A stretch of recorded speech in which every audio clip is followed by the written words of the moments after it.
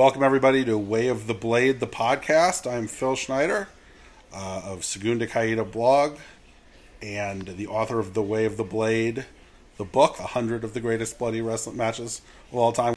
This podcast is going to be covering one of those matches each podcast with a different guest, talking about that match and what we love about it and what we don't like about it. I'm here with Eric Ritz, also of Segunda Caída blog, my co-writer. It's been like a decade now, maybe even more than a decade. I think it's been a long time. The blog's been around longer than that. You've been on for about, not since the very beginning, but very close to the very beginning.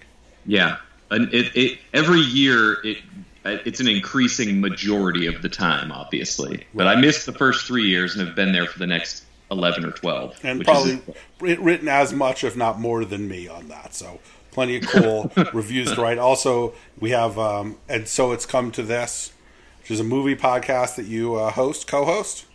Yeah, me and my buddy Charlie host a movie podcast. We got almost 70 episodes, and we put one out every week, and we've only missed 1 week in a year and a half. It's really great.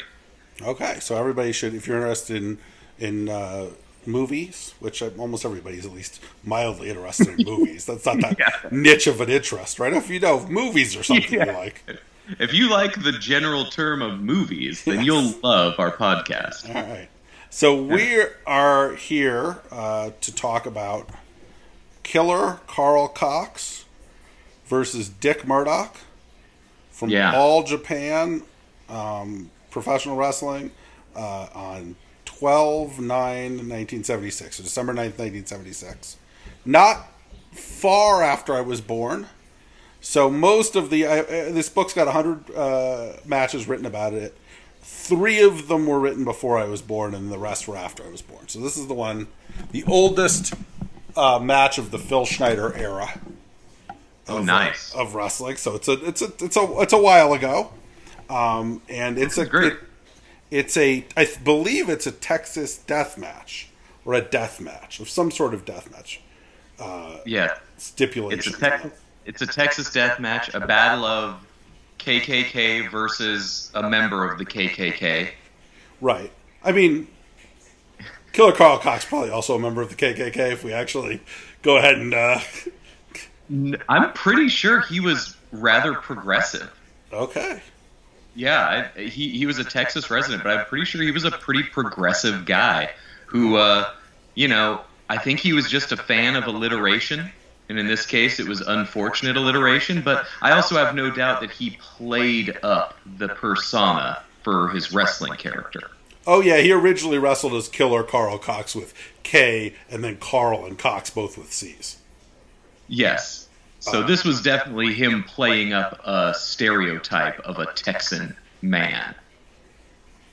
And this match is I love the visual of an all-Japan match whenever it's 2 gaijin working in front of like 12,000 Japanese people. It's such a weird aesthetic to me to have 2 white guys battling in front of, an exclusively Japanese crowd. Like, it'd be bizarre to see Misawa versus Kawada in Texas. Yeah, totally. And every time you have seen something like that in America, it always is weird. It rarely isn't a little off, for sure. Yeah, it's strange. And so I love just seeing these, pot-bellied Texan men just punching each other in the eyeball in front of a bunch of, horrified Japanese people for 20 minutes. It's so great. Yeah, so this was a big sort of, it was almost like conceptually, the All Japan was kind of bringing over this feud that had been run other places super hot. They had a big feud in Mid-South. Right. Where eventually the initial idea was Murdoch was Buck Robley and Killer Carl Cox turned on Murdoch. And I think 74 or 75, beat the hell out of him. And then you had a bunch of Murdoch versus Buck Robley matches, including Murdoch beating Buck Robley and loser leave town matches at various towns. So go to he'd leave about 5 or 6 different towns. And then you had Killer Carl Cox and him had feud like Texas Death matches, Brass Knuckles matches, Bull Rope matches. The first big New Orleans Superdome card was on the main event was Bill Watts, Terry Funk for the NWA title, and the semi-main event was Murdoch and Cox in a Jim Bowie death match, which was like a blindfold match, which probably wasn't great, but I can imagine that this is like this is kind of our one chance. There's no other footage of these two guys having of this feud. But this is our chance to see what this would have looked like, what their Texas Death Match in Shreveport would have looked like, what their Bull Rope match in Odessa would have looked like. You just illustrated why I never bother looking up past cards that I don't think we'll ever get to see. Because just hearing about Murdoch, Robley, and Carl Cox, you know how important Buck Robley is to me. Sure. And then when you factor, there's not many more guys I'd rather watch fight than Carl Cox and Dick Murdoch. Buck Robley's a guy I also love fighting. And knowing that there's all these years and years of matches from 75 to 77, on up even through the early 80s of these guys just punching each other's faces is just cruel to me. And I would counter, I would love to see these two in a blindfold match. Cox and Murdoch are two of the better staggerers in wrestling history, and I think Murdoch would, just like that Carlos Colon, Stan Hansen bull rope match, where it's like, oh, I don't think anybody could have a better bull rope match than Stan Hansen. Like, I think the blindfold match, if you just close your eyes and picture Dick Murdoch with a hood, well, wait, don't picture that. It's the last thing some people saw, unfortunately. Yeah, sad. Okay, scrap that. Picture Murdoch with a mask over it. Well, yeah. Anyway, but I'm just visualizing Murdoch, backpedaling while wearing a mask and then falling butt first backwards through the ropes, which had to have happened. I think Murdoch could have had the best possible blindfold match ever. That's a really good point. He was a guy who always could find interesting things to do in weird matches with stipulations. Like, he's a guy who's got a wide variety of shtick. You're right, that match was probably incredible. Good point. Yeah. You know, at one point, they each took turns hauling off and slugging the referee. Oh, that there was at least 4 non-wrestlers that got punched by a blindfolded Carl Cox and Dick Murdoch. Because, as we see in this All Japan match, they end up wrecking about a dozen ring boys and a couple of referees. So if they're blindfolded and don't know who they're swinging at, I bet the whole ringside area took punches and brain busters. Oh, man, totally. Now, I bet Bill Watts versus Terry Funk for the NWA title wasn't bad either. But that whole card was pretty good. Again, it's probably just sitting in a box somewhere in like the network offices, and they're not bothering to like transfer the footage because we've got one more, like, we've got to do like a ride along with Edge and Christian or whatever. They put on the network. Like a video game like Xavier Woods has been playing. Yeah. Or like go pants shopping with Fandango instead of any sort of old Mid-South era footage of Bill Watts walking tall against Terry Funk. Nah. And I mean, I guess they're probably right, because probably 1 million more people want to see what Big E gets at the drive-thru than Killer Carl Cox punching Dick Murdoch. It's an irritating decision, but not like an unwarranted one. Sure. Yeah, it's supremely annoying to about 30 of us. Yeah. So, but this match, this was, believe it or not, my visual introduction to Killer Carl Cox. Because this is a guy who stopped wrestling by, 82, 83? Yeah. Well, he was a big deal in the 60s. I mean, he was old during this match. Eras that we don't have. We have more French catch footage than we have, like, Killer Carl Cox matches. There's a little of the stuff in Australia. which was a big deal in Australia. We've got his baby face turn in Australia, which is really incredible, where he talks about how he had, his mom passed away and he promised her he'd be a good person. So he decides to no longer be a bad guy. So we have some of that. Which just like Buck Robley leaving a dozen different towns, Carl Cox's poor mother died across several different years. Oh, sure. She passed. She was like a cursed figure to pass and return and pass and return. Some sort he was rejuvenated and then killed off over the span of a decade. Sisyphean torture. I think one of my favorite things about this match is that Dick Murdoch was 30 in it. Oh my god! Because he looks. The crazy thing about Dick Murdoch, I think I even wrote this in the entry I did on this match in my book. He's a guy who looked 50 his entire life, but actually never made it to 50. He died. He was 49 when he died of a heart attack. So it's like he never actually made it to 50, even though every time you watch a Dick Murdoch match and you ask how old he is, like 52? It's 52 in this? 51 in this? And he was 30 in this match, even though this looked like the idea of this. I mean, I think this was the idea of these guys kind of look like they were the same age. Like two guys who had hated each other since high school and then both went to like Vietnam.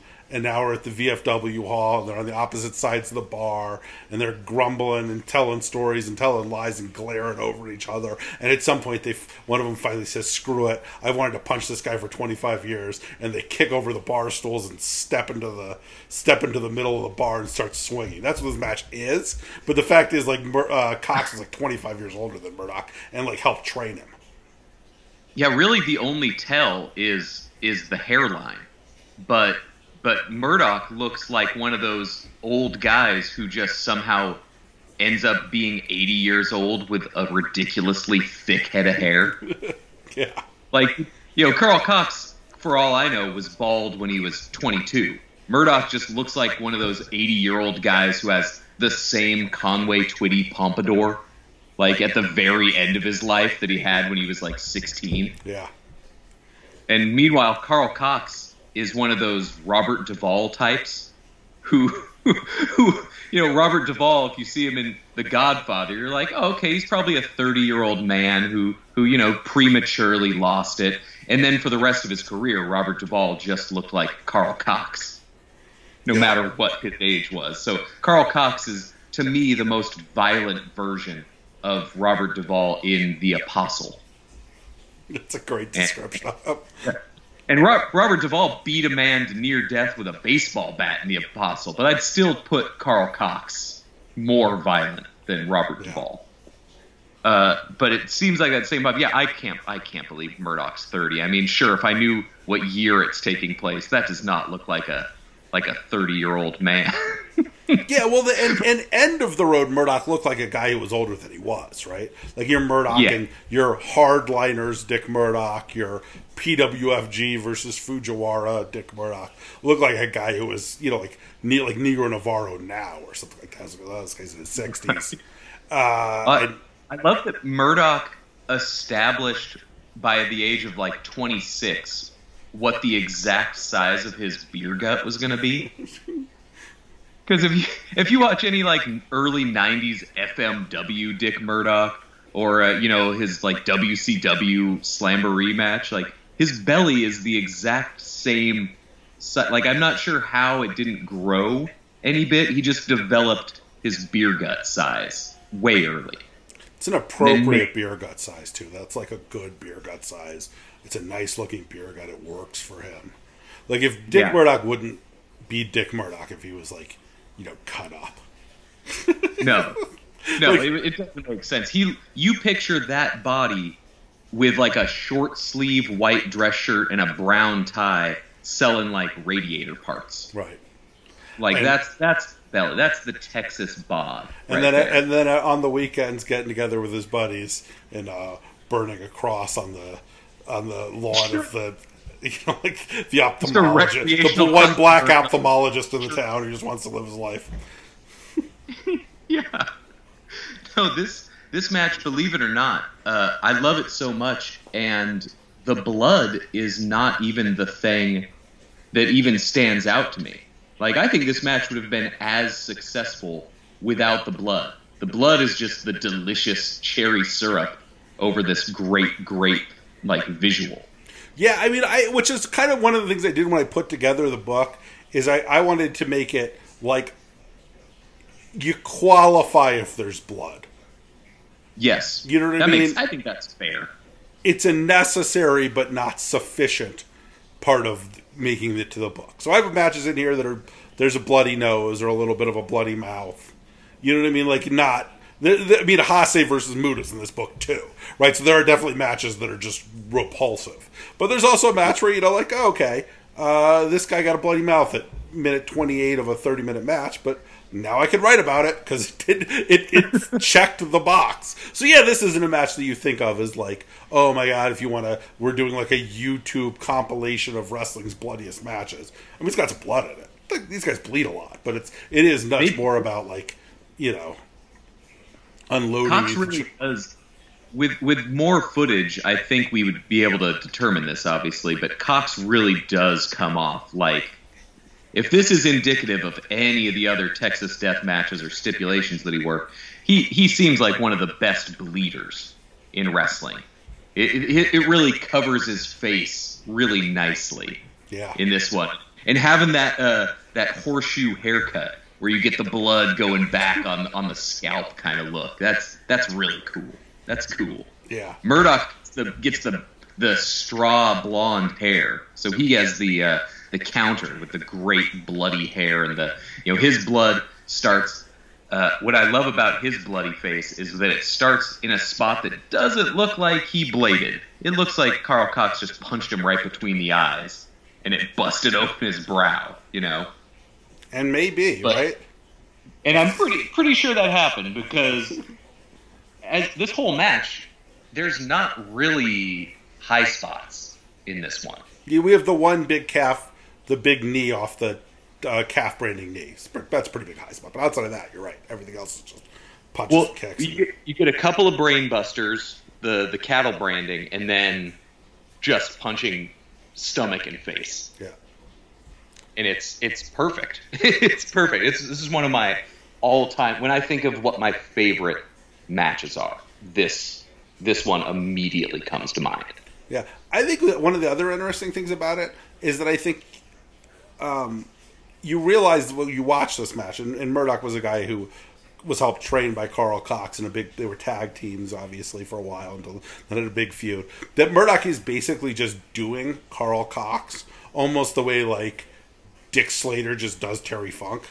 And obviously we think of Dick Murdoch as Dick Murdoch because we've seen so much more Dick Murdoch than we've seen Killer Carl Cox. But like, sure. I imagine if you'd only ever seen Dick Slater and like one or two Terry Funk matches, you think, oh wow, look at this. This guy's got this really unique, interesting style. Which is like, no, he just took Carl Cox's thing and did Carl Cox's thing, and Carl Cox's thing is incredible, and Dick Murdoch's really good at doing it. But yeah. It really feels like, wow, he's less of an original than you may have thought he was. It's a great point. The kind of stuff that Murdoch adds to it is Murdoch adds the right kind of Terry Funk stooging, which Carl Cox does not do as much. And, well, technically, though, in this match, Murdoch doesn't do as much of his, shaky legs and that kind of thing, but he has that really fun, theatrical kind of bumping where there's this great moment where they're fighting in the corner. And this is the kind of pro wrestling that I watch that it's my favorite pro wrestling.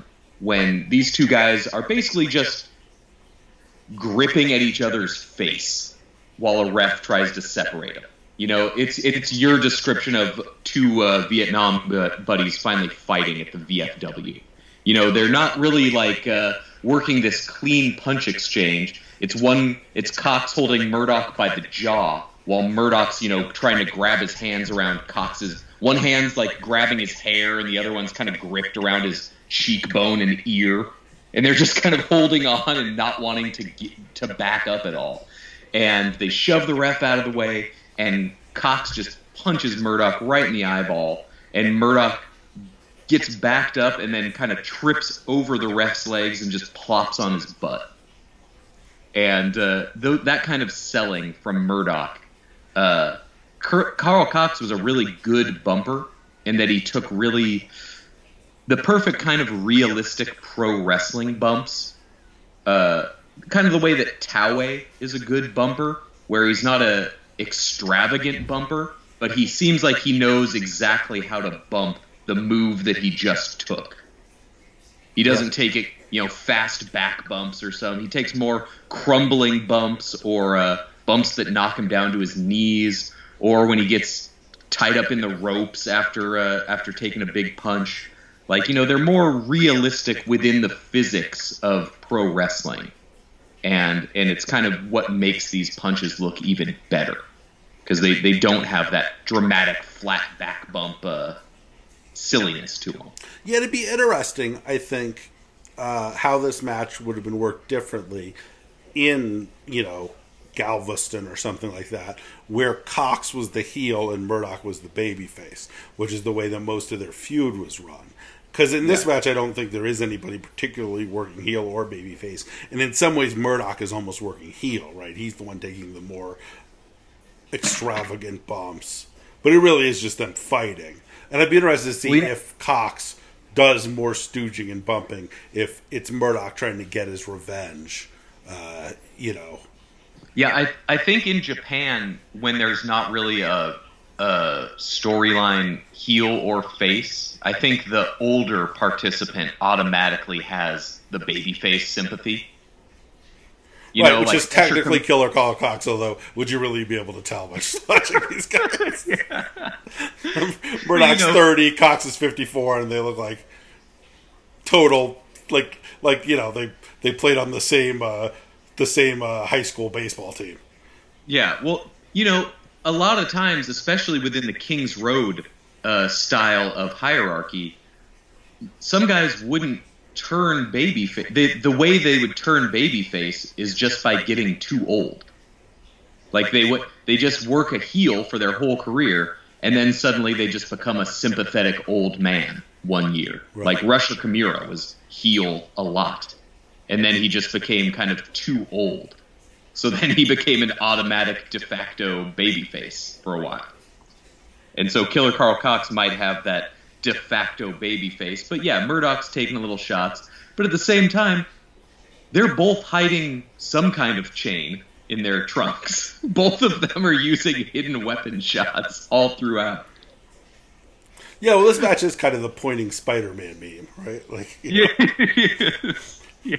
I mean, in a lot of ways, right? Which is kind of one of the kind of cool things about it. Everything about this is cool. Everything about it. If you take apart this match move by move, every part of it is cool. It has some of my very favorite collar and elbow tie-ups I've ever seen, where it really feels like these guys are pushing against each other. Murdoch has that. He knows how to utilize his belly. I'd love to find out that he was actually a really vain man who really worked on getting the right amount of beer belly.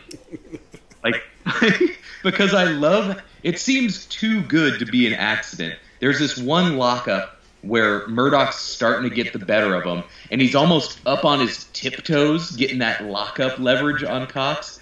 And you see some wrestlers are really good at sucking it in. They know how to hold their abs to always show their V-line torsos.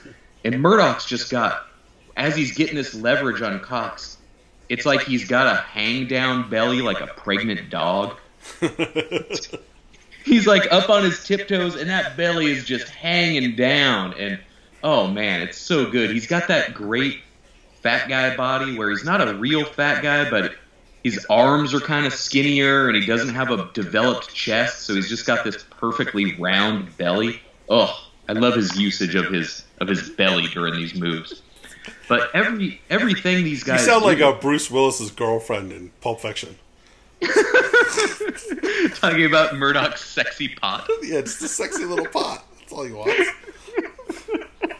Well, I just love how these guys move. This is like my ideal version of a pro wrestler. I mean, I guess Jerry Lawler is my real ideal because he'll throw in, 1 to 2 really big bumps in a match, but he's not doing tons of high spots other than the pile driver. He'll take 2 big backdrops in a match.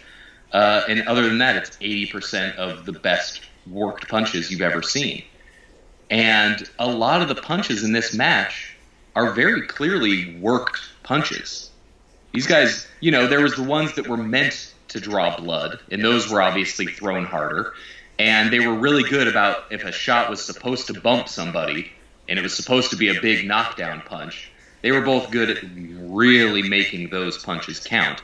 But you could tell these guys were not just full-off Terry Funk punching each other in the forehead. They were working punches incredibly. Yeah. Because they were aiming these punches right at the cheekbone and right at the jawline, and they were not close quarters punches where you can more easily work them and take away the impact. They were swinging from their hip on some of these and just knowing the right exact spot to land. Their cheekbones would have been busted open if these punches were not, 50% work. That bones would have been jutting out of there. And they managed to throw probably 70, 80 punches, and all of them managed to hit the mark perfectly. It's incredible to me. Yeah, and I actually am guessing none of them hurt. Yeah. I'm guessing they came out of this match with, some a butterfly bandage over the eye where they bladed, and maybe, I don't know. Is there any way you can do a calf branding and at least mess up somebody's neck a little bit? I don't know. It doesn't seem like possible. But otherwise than that, they're probably fine. Because they probably, these guys were running this on a circuit for years, right? Yeah. This wasn't a case of them having like one match on, one PWG match where they get to dump each other on their heads 50 times. This was a series. Yeah, this was town, this town, that town, this town, that town, over and over again, and then, we put a blindfold on each other in the Superdome and see what happens. Yeah, but it's just so amazing to me, the success rate that has to happen. And I think there's too many fans that watch a match like this and, will complain about the lack of high spots or that they just punched each other and how it could devalue a punch. But it's so amazing to me, the success rate that has to happen for them to be able to work this match, 50 times over a 3-year span.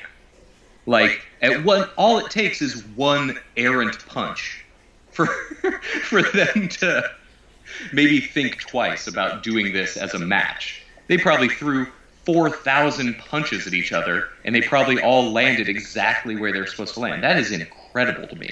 That level of consistency. And it breeds this level of comfort. You can tell these two are incredibly comfortable with each other. And the high spots we get instead are so much more exciting because they're done in a way that every other kind of spot like this just looks silly. This match does stuff like punching each other at the same time and actually making it look like two guys who just happen to accidentally knock each other out at the same time. That never looks good. You can't. Anytime somebody's supposed to hit, they both kicked each other at the same time. You've seen that spot. It always comes off hokey. Yeah. The spot in this match where they both reared back and each punched each other at the exact same time and then both backpedaled, staggering into opposite corners of the ring, selling that punch, it came off totally organic in a way that I don't think anybody else could be able to make it come off. Yeah, and I think you might also see like a complaint about this match not having a finish. But the finish that you want this match to have is nobody. You don't want a match to end like this and a pinfall. You want it to end with everybody trying to finally realize they better separate these two guys before somebody gets killed, and then have these guys. This is the way it would end at the VSW Hall, right? Yeah, this is exactly my favorite. And I've seen people complain about this.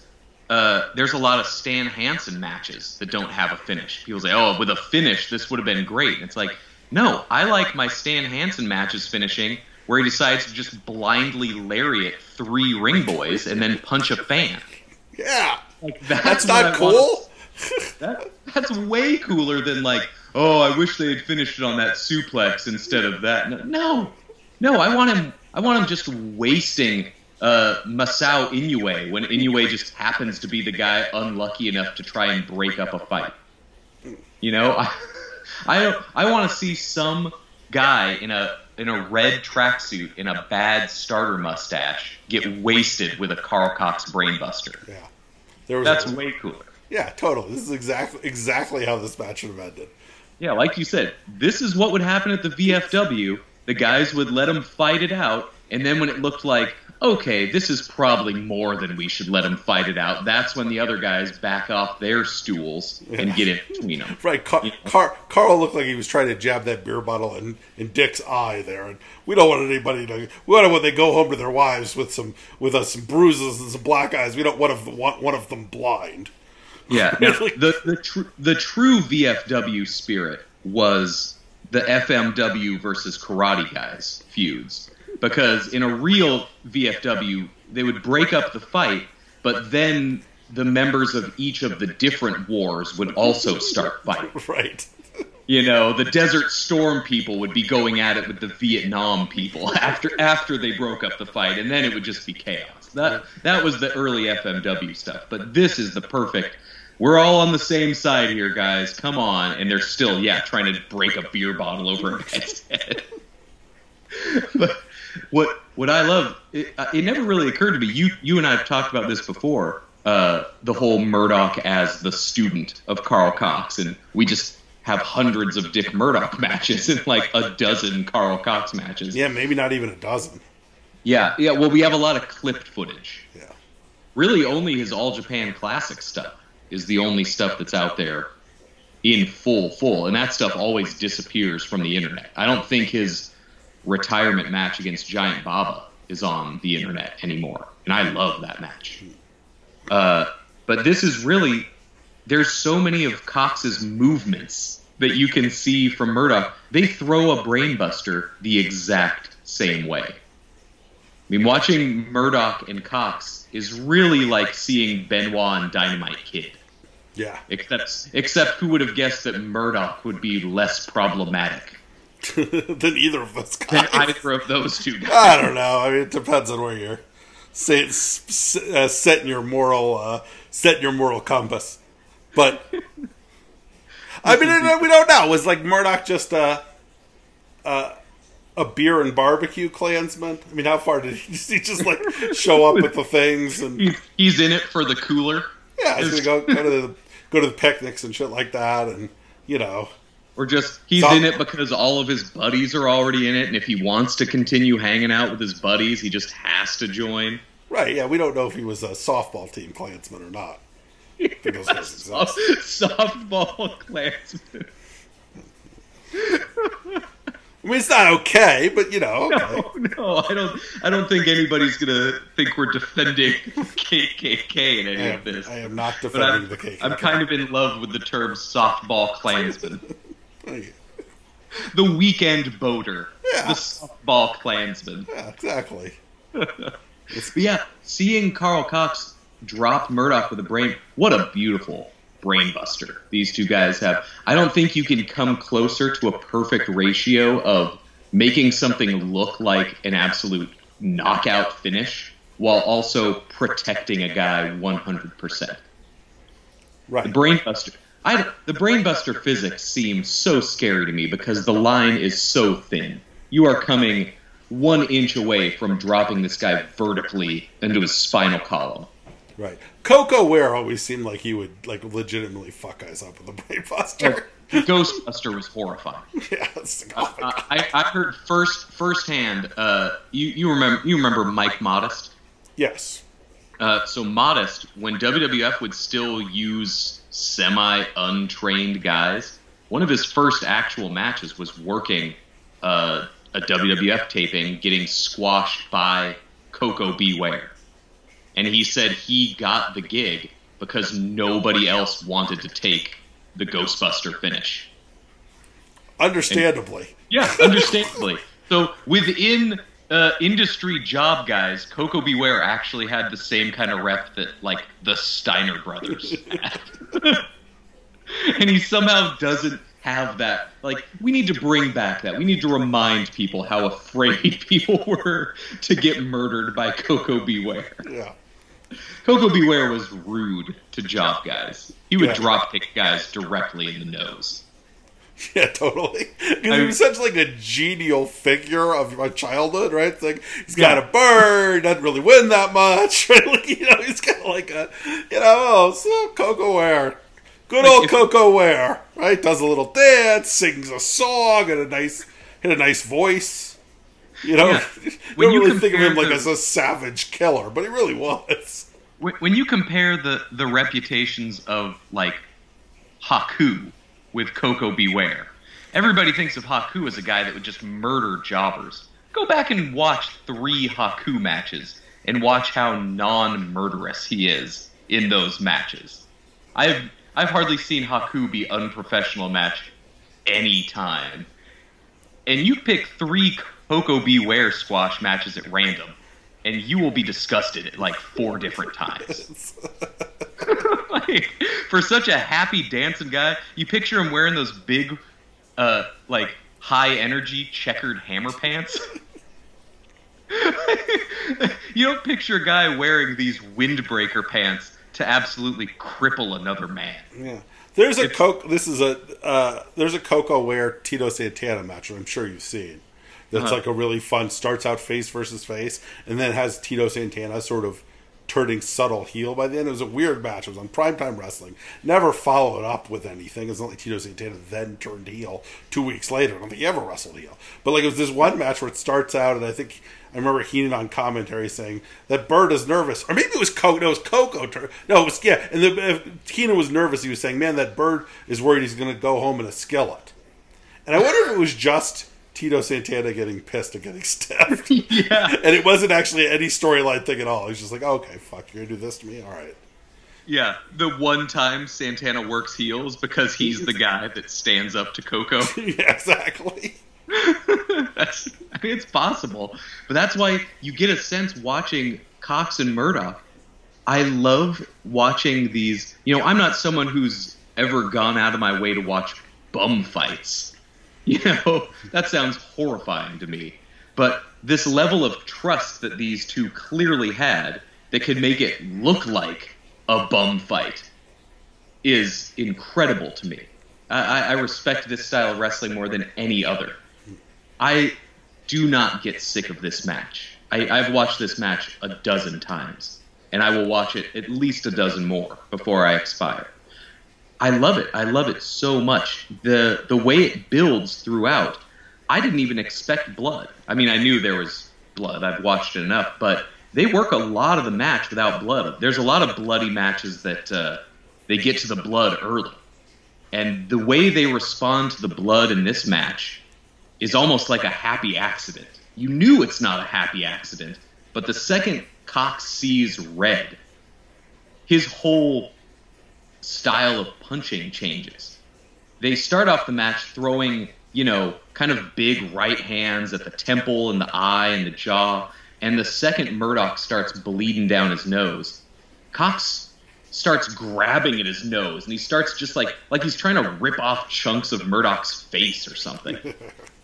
Like, he wasn't doing that before, but it's one of those, oh, well, if we have a cut going, it'd be silly of me to not open up this cut even more. Yeah, totally.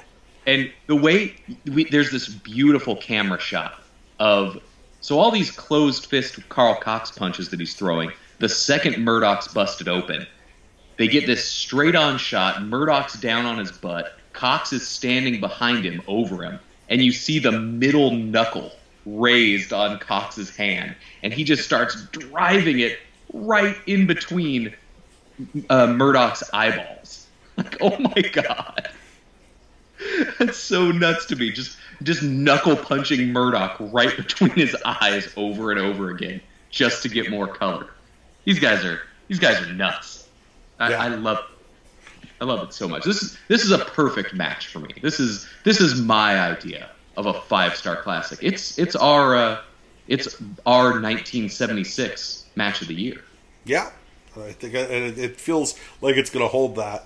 I mean, there's not as much 1976 footage out there as there is for other years, but I haven't seen anything even come close. Yeah, I mean, I'm sure there's a dozen matches of Jack Briscoe holding a half crab for 12 minutes to start a match. Like, I'm sure those are out there. They have zero chance of unseating Carl Cox, Dick Murdoch. Yeah, the chance that somebody unseats Carl Cox, Dick Murdoch is if somehow we get another Carl Cox, Dick Murdoch match. Yeah, if we do that, we might be okay. If that blindfold match is ever unearthed, literally whatever I am doing at that moment is going to be stopped immediately.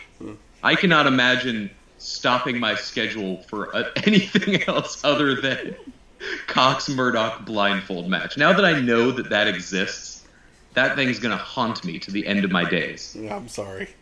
Yeah, just keep it closed. Keep your mouth shut on any of that kind of stuff. I don't want to hear about it. But yeah, I don't think anything can unseat this. I would love. This is what you need to do. I'm gonna ruin your life now. You should have ranked all of the 100 matches in your book. No, I shouldn't have. Imagine what an arduous, unworthwhile task that would be. I think I know what 100 is. But you're right, I would have no idea what 1 is. Well, no, it's not true. I mean, I think that I'm on record as saying Sangre Chicana versus MS1 is the greatest wrestling match of all time. So yeah, that match, I'll never be able... I love that match, obviously. It would not be... It's not my favorite match. I know that's your number one all-time greatest wrestling match, right? So yeah, at this point, I've stopped even suggesting other match of the year contenders for that year. It's a great year. Because it's a great year. It's a great year. I know there's no chance you're ever going to vote against that match. I have 6 matches from 1983 in this book. I think it might be the most represented year. 86 is up there, too. 83 and 86 were good years for Bloody Brawls. And this is the first podcast you've done to promote this book. What's exciting, and I think we can all agree on this, and we showed this during the DVDVR 80s project. It's the first podcast I've recorded. I'm probably going to release one with a bigger name first. Sorry, Eric. Sure. Fair enough. Can't I? I mean, yeah, that makes sense. I guess I'm not the same kind of hook as Chris Hero. Yeah. I guess that's fair. But throughout the 80s project, the matches that consistently finished higher around, and this was over a broad electorate. I wasn't the one that was voting really high on Ric Flair, Terry Taylor matches. Those matches finished high. But the matches through every territory that finished high were these kind of brawls. Yeah. This is the most agreeable, Slaughter Patterson was like the number one WWF match. And that's a very much non-WWF match when you look at the 80s as a whole. That doesn't seem like a WWF-style match, But that's the most agreeable style. I could show Cox Murdoch to any of my non-wrestling fans. And this is the kind of match that would get people's attention. Because it looks like 2 old dudes at the VFW punching each other in the face. Yeah. It's perfection. Well, on that note, I think that's a great way to go out talking about this match as perfection. Yeah. I can't disagree. One more time, if they want to read your writing. They want to read my writing. Check out a blog called Segunda Caída. Yep, segundacaida.blogspot.com for now. At some point, maybe it'll switch to an actual website in the future. Who knows? Who knows? We'll get there at some point. We've built up over a decade worth of stuff. You'd think we could switch to a Patreon at some point. Who knows? And yeah, if you want to hear me talk about movies, if you enjoyed hearing me talk about Carl Cox and would like to take that same level of enthusiasm but hear me talk about movies, check out my movie podcast called So It's Come to This, a movie podcast. That's available on podcast platforms. Every one of them. Stitcher, SoundCloud, iTunes. It's on every one of them. Okay. And if you would like to order the book, The Way of the Blade, 100 of the Greatest Bloody Brawls in Professional Wrestling History, it's available for order on Amazon, Barnes & Noble. Just go there and pick it up. I think if you listen to this, you will enjoy the book. And if you didn't enjoy this, you hopefully will enjoy the book anyway. They've got some amazing art in there.